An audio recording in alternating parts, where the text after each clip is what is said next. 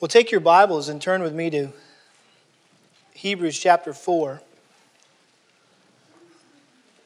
And as I mentioned last week, I had a chance a couple weeks ago to go sit under one of my heroes, Dr. Kent Hughes, who was teaching a winterim class at the Master's Seminary and was supposed to be talking about 2 Corinthians.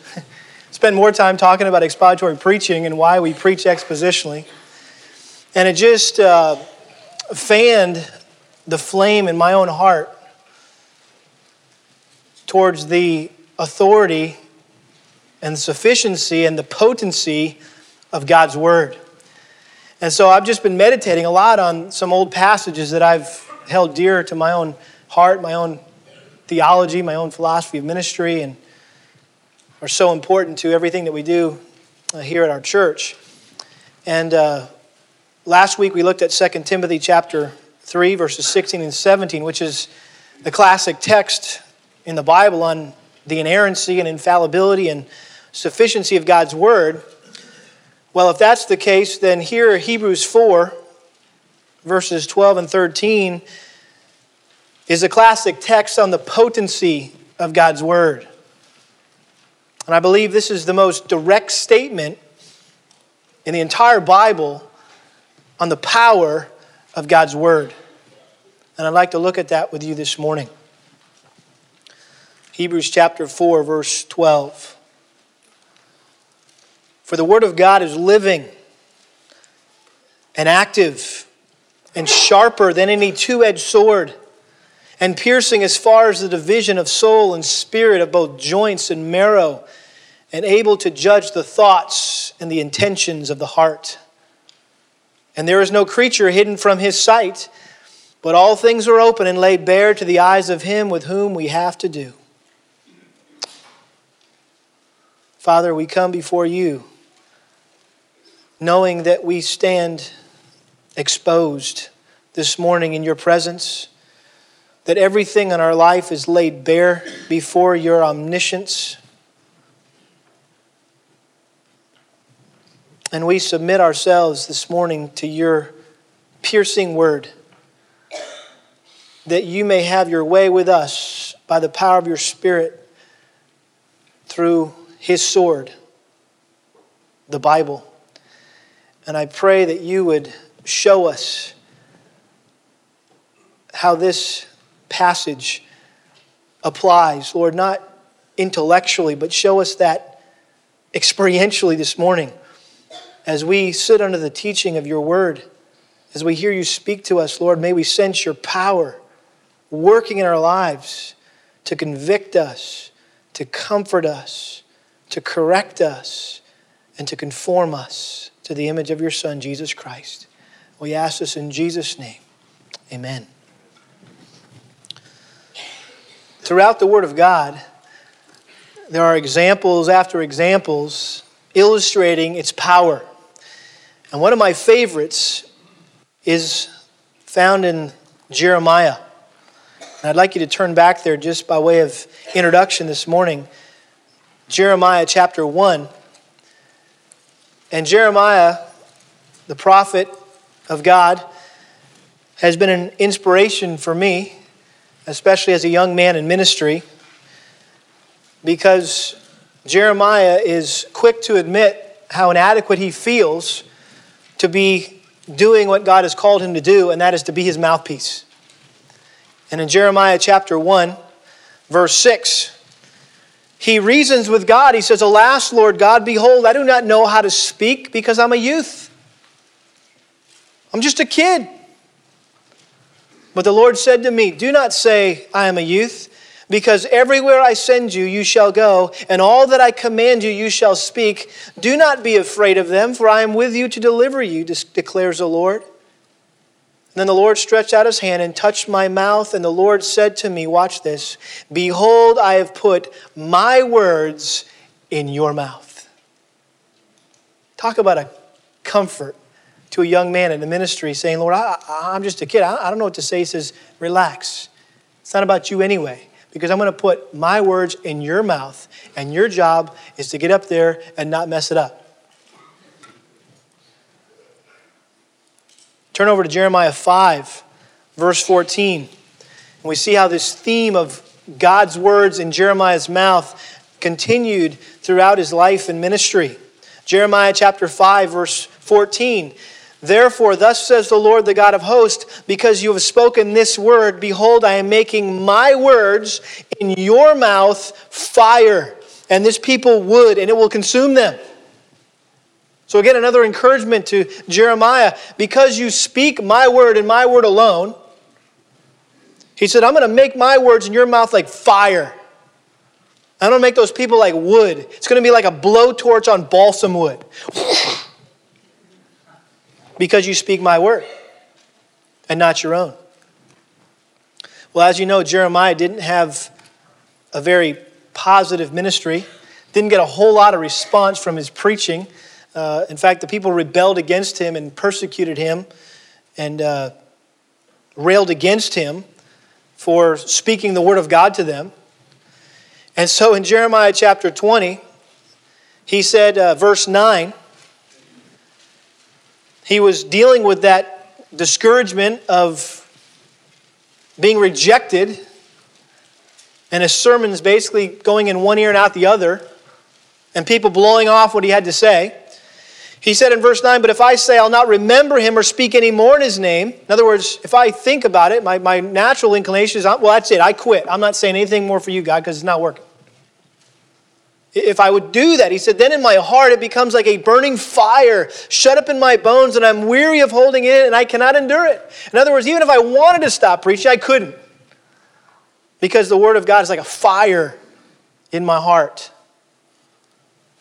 And then over in chapter 23, verse 29. Kind of the big crescendo, if you will, of this theme. Again, God reminding Jeremiah in the midst of not a very responsive audience to his ministry. Jeremiah 23, verse 29, he says, is not my word like fire, declares the Lord, and like a hammer which shatters a rock? A hammer that, like a jackhammer, that comes along and breaks up the rock-hard, cement-hard hearts of its hearers. That's power in the Word of God. And so God likens His Word to a fire. He likens it to a hammer. And in the verses that we have before us in Hebrews chapter 4, He likens His Word to a sword. Now, before we get into verses 12 and 13, you know, if we're going to be good Bible students, we got to set the context, right? Well, the book of Hebrews was addressed to some Jews who were wavering in their faith in Jesus Christ. They had been exposed to the gospel. Some had even repented and embraced the gospel by faith. They were being tempted, however, to fall back into their old religious system of Judaism. And so the writer of Hebrews was exhorting them and encouraging them not to allow their hearts to become hardened toward God and His Word. And because they were Jews, the best place to go for illustrations for anything was the Old Testament. And so he drew a quote from Psalm 95 here in the early part of chapter 3, which is a story about the account of when the Israelites failed to enter the promised land because they had disregarded and disobeyed God's word. And as a result of their hard hearts, they ended up wandering around the wilderness until they died. Remember that? And that's what he's saying here in verse 7. This is Hebrews chapter 3, verse 7. He says, today, if you hear His voice, do not harden your hearts as when they provoked me, as in the day of trial in the wilderness, when they didn't enter their rest. Verse 11. And then in verse 12, he says, take care, brethren, lest there be any of you with an evil, unbelieving heart and falling away from the living God. He says, encourage one another day after day, as long as it's still called today, lest any of you be hardened by the deceitfulness of sin. So he's saying, hey, some of you are being tempted right now to have your hearts hardened by the deceitfulness of sin and to spurn the Word of God and to harden your hearts against the Word of God and not respond and listen to the Word of God or obey the Word of God. And then he talks about that some more and repeats Psalm 95 several times in chapter 4. Particularly in verse 7, he says, today if you hear his voice, do not harden your hearts. That's really the theme of Psalm 95, the kind of the hinge on which the whole psalm turns. Today if you hear his voice, do not harden your hearts. In other words, they were hearing the word of God through his writing, through this letter. And he says, don't harden your hearts against it. Don't block me out. Listen to what it says and respond. Verse 11, he says, let us therefore be diligent to enter that rest, lest anyone fall through following the same example of disobedience. Those Israelites who didn't want to hear the word of God, and they spurned the word of God, and they ended up wandering around the wilderness, and they never made it to the promised land.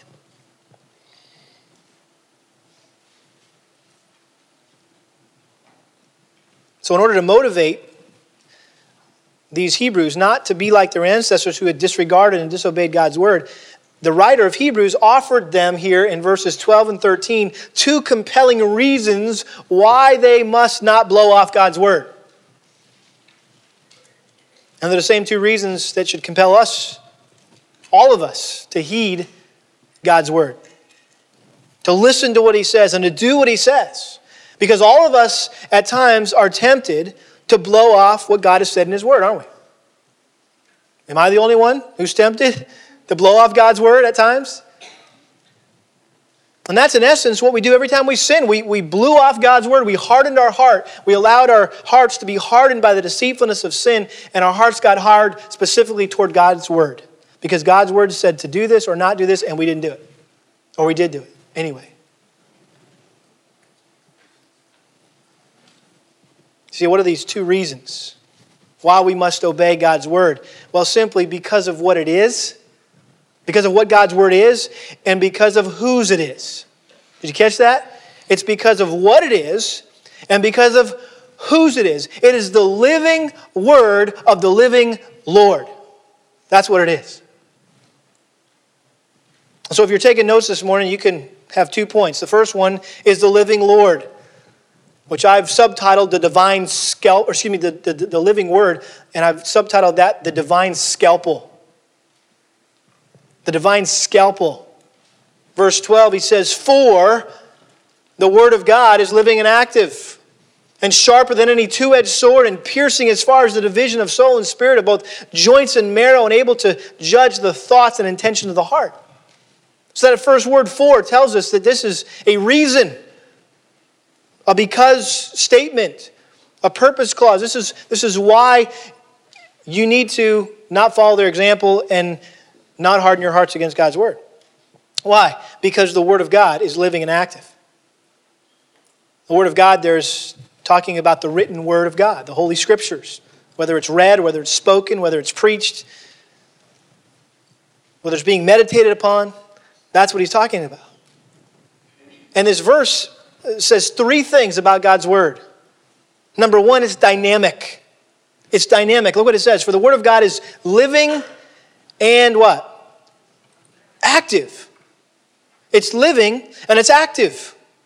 That word living there describes the dynamic quality of the word of God. It's not just a collection of outdated, irrelevant stories from a bunch of old dead guys. While it's written in times and cultures that are far removed from us, these ancient words are alive today as the moment they were inspired. What you have sitting on your lap is alive. It's alive. Watch out. It's alive. Do you believe that? It's alive. It's not just leather and paper and ink.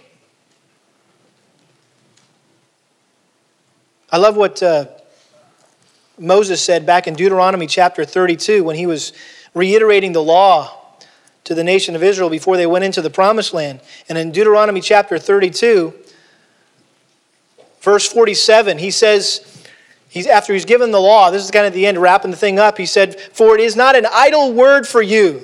This is not a waste of time. I didn't just waste your time for 31 chapters. This is not an idle word for you. Indeed, it is your, what? Life. This is your life. This is what your entire life needs to be based on, is what I just got done telling you. In Acts 7:38, Stephen, when he's giving this great sermon before he's martyred, talks about the living oracles that were given to Moses.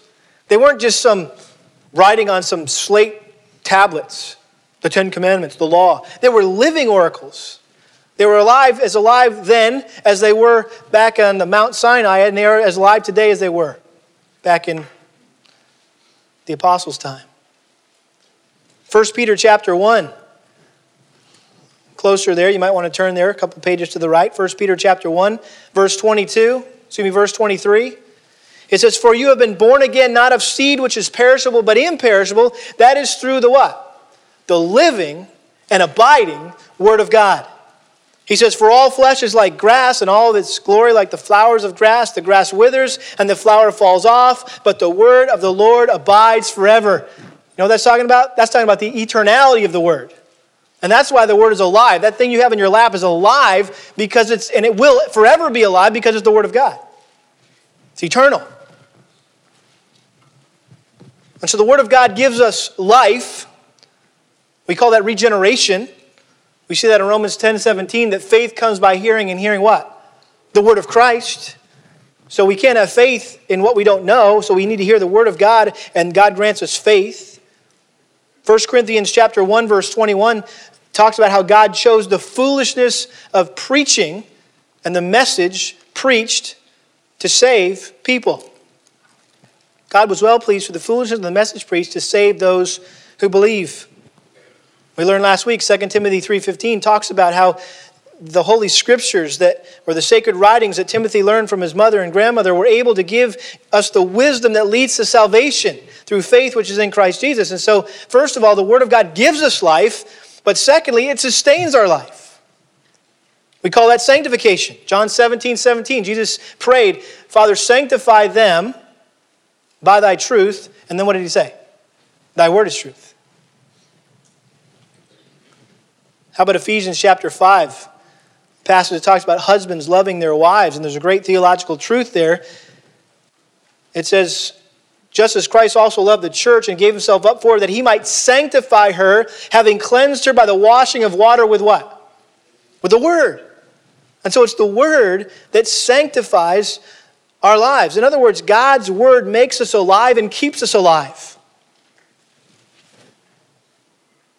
That's a good reason to listen to it and not harden our hearts against it, right? The writer goes on, he says, the Word of God is living and active. Energes in the Greek, which we get our English word what? Energy. That the Word is energetic, it's effective, it's powerful, it's productive, it produces results, it's always working, producing changes in our lives. It's convicting us, and it's confronting us, and it's correcting us, and it's comforting us, and it's conforming us to the image of Christ. I love 1 Thessalonians chapter 2, verse 13. I've preached on this before. 1 Thessalonians 2:13, "And for this reason we also constantly thank God that when you receive from us the word of God's message," Paul's saying, you listen to me preach, you accepted it not as the word of men, not as my words, but what it really is, the Word of God, which also performs its work in you who believe. So the Word is always at work in our lives. That's why we try to expose ourselves to the Word of God in many possible ways, as many ways as possible during the week, whether it's our quiet time, whether it's Sunday's morning sermon and equipping hours, small groups, women's Bible study, Iron Men, one-on-one discipleship. Man, the Word is central.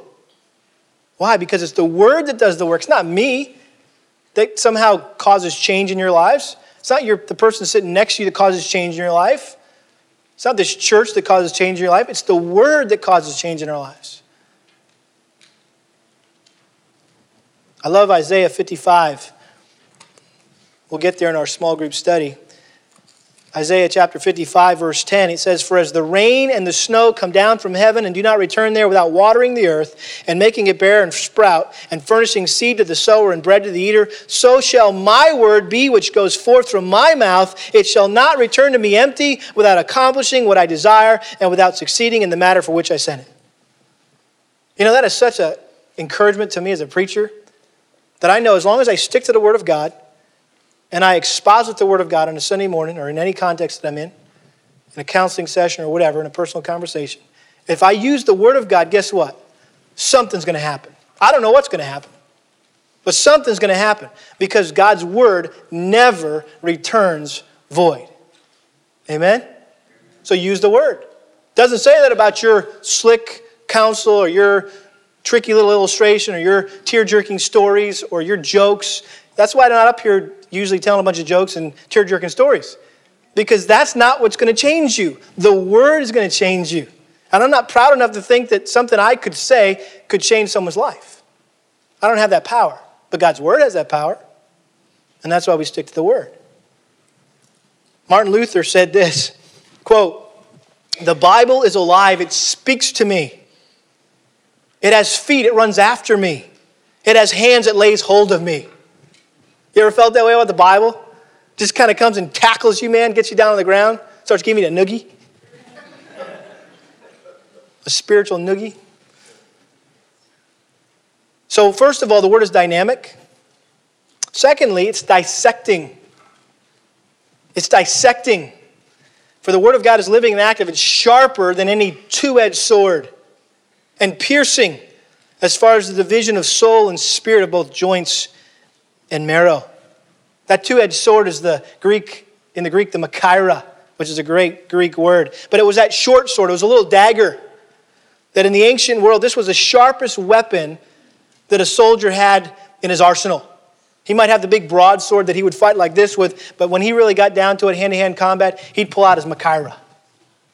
And that was a sharp little dagger where he could go to town. Ephesians 6:17, it says, make sure you got your what? Sword of the Spirit, the armor of God, right? Our weapon, our offensive weapon is the sword of the Spirit. The word of God, that's the Machaira. And throughout God's word, it describes itself as a sword, particularly coming out of the mouth of prophets or those who speak the word of God. Isaiah 49, verse 2. It says, He made my mouth like a sharp sword. He's also made me a select arrow in my quiver. In other words, that's what God says. When a man of God gets up and preaches the word of God, he's like a sword.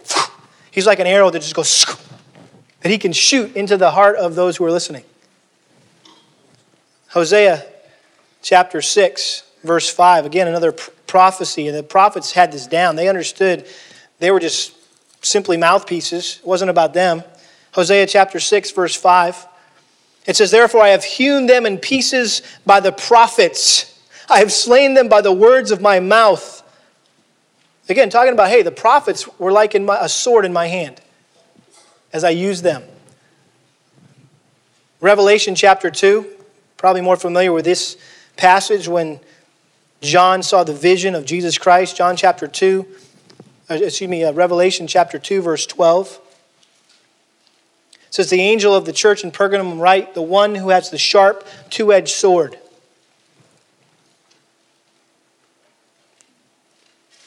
I didn't read John 1:16. This is the vision. And in his right hand he held 7 stars, and out of his mouth came a sharp two-edged sword. It's talking about Jesus Christ. And you see that in chapter 2. You see it in chapter 19 when he comes back. He's got a sword coming out of his mouth. What is that talking about? It's talking about his word, the power of his word. So the writer of Hebrews says that the word of God is sharper than any two-edged sword. And piercing. In other words, it cuts through our hearts like a hot knife through butter. Think about Peter's sermon in Acts chapter 2. Remember what it said after he got done preaching? It said, oh, by the way, guys, you killed your Messiah. And what happened? It says they were cut to the heart. They were pierced through because of Peter's sermon. And notice he says, it's sharper than a two-edged sword, piercing as far as the division of soul and spirit of both joints and marrow. In other words, it has the ability to divide the undividable. Can you divide up the soul and the spirit? I don't know. But the word can. His point is that they're so closely interwoven in the spiritual part of us, just like joints and marrow are interwoven in our physical bodies. You think you can separate the joints and the marrow? Does that come easy? A little surgeon in there doing his deal? That's not easy, because those things are intertwined. And I don't think that the writer here is trying to weigh in on the debate between dichotomy and trichotomy, which is a theological debate about whether man is made up of 2 parts or 3 parts, body and soul, or body, soul, spirit. I don't think that's the point at all. It's simply a poetic statement of the power of God's word to penetrate to the very depths of our human personality. And that word piercing doesn't sound like a feel-good word, does it? That sounds like a painful word, piercing. Amy Carmichael, who was that great missionary saint to India, she said this, quote, "If you've never been hurt by a word from God, it's probable that you've never heard God speak." It's good. Calvin said it this way, "We must not be gently pricked or scratched. We must be deeply wounded by God's word." So God's word is dynamic, it's dissecting, and thirdly, it's discerning. Notice what it says. "For the word of God is living and active, sharper than any two-edged sword, and piercing as far as the division of soul and spirit, of both joints and marrow, and able to judge the thoughts and intentions of the heart." That word "able to judge," kritikos in the Greek, sounds like what word? Critic, right? It's able to criticize our hearts and our thoughts. It's able to discern what's really going on in our minds. You know the word heart is a word synonymous with the word mind in the Bible, right? Heart, mind, it's who we are. And it's able to judge between the thoughts and intentions. And its point is that our hearts and our minds are a tangled web of sinful thoughts and desires and feelings and emotions and motives. You look back at Genesis chapter 6, verse 5. It's always been this way. It's not like it just happened. In Genesis chapter 6, this is why the flood happened. Genesis 6:5, it says, "The Lord saw that the wickedness of man was great on the earth, and that every intent of the thoughts of his heart was only evil continually." In other words, we were messed up. We were messed up. Our heart was an absolute mess. And God says, you know what? I'm going to judge him. I'm going to punish him. Jeremiah chapter 17, verses 9 and 10 says, "The heart is deceitfully wicked above all things. Who can know it?" You know what that means? It means our heart is so wicked and so deceitful, we don't even know what's going on in there. But there's someone who does. The next verse, verse 10, talks about how God searches the heart. He says, "I, the Lord, search the heart. I test the mind, even to give to each man according to his ways, according to the results of his deeds." See, no one is able to know for sure what's really going on in their heart. In fact, I can't know what's going on in your heart ultimately. You can't know what's going on in my heart ultimately. In fact, our hearts are so wicked, we can't even figure them out. And most of the time, we have a hard time discerning what our true desires, our true motives and intentions really are, don't we? And ultimately, it's only God who understands what is going on in our hearts, and he helps us see things the way they really are. And he's able to sort them all out by the searchlight of his word. And God's word is so powerful that it's able to penetrate the very core of our being. It reveals the deepest, darkest secrets of our hearts. It exposes what's hiding in every nook and cranny of our lives and our minds. And there's no part of our lives that doesn't come under the influence of the Word of God. It leaves no stone unturned, no cavern unexplored. God's Word has the power to impact every area of our lives. Pilgrim's Progress is a great book to read. And there's so many great illustrations throughout that journey that Christian took with all of his companions from the city of destruction to the celestial city. And there was a guide that guided Christian. His name was Greatheart. And he was guiding some of the pilgrims to the celestial city. And they came across a man with his sword drawn and with a bloody face. And his name was Valiant for Truth. And he told them how his way to the celestial city had been, on his way to the celestial city, he had been attacked by these 3 thieves. And although he was outnumbered 3-1, he had fought valiantly and for 3 hours until they all fled. And Greatheart was very impressed. He said, "You have behaved worthily. Let me see your sword." And so he showed it to him, and when he had taken it, in his hand, and he looked therein a while. He said, "Ha, it's a right Jerusalem blade." And Valiant for Truth said, "It is so. Let a man have one of these blades, with a hand to wield it, and skill to use it, and he may venture upon an angel with it. He need not fear its holding if he can but tell how to lay on. Its edges will never blunt. It will cut flesh and bones and soul and spirit and all." Bunyan knew his Bible, didn't he? It's a great illustration.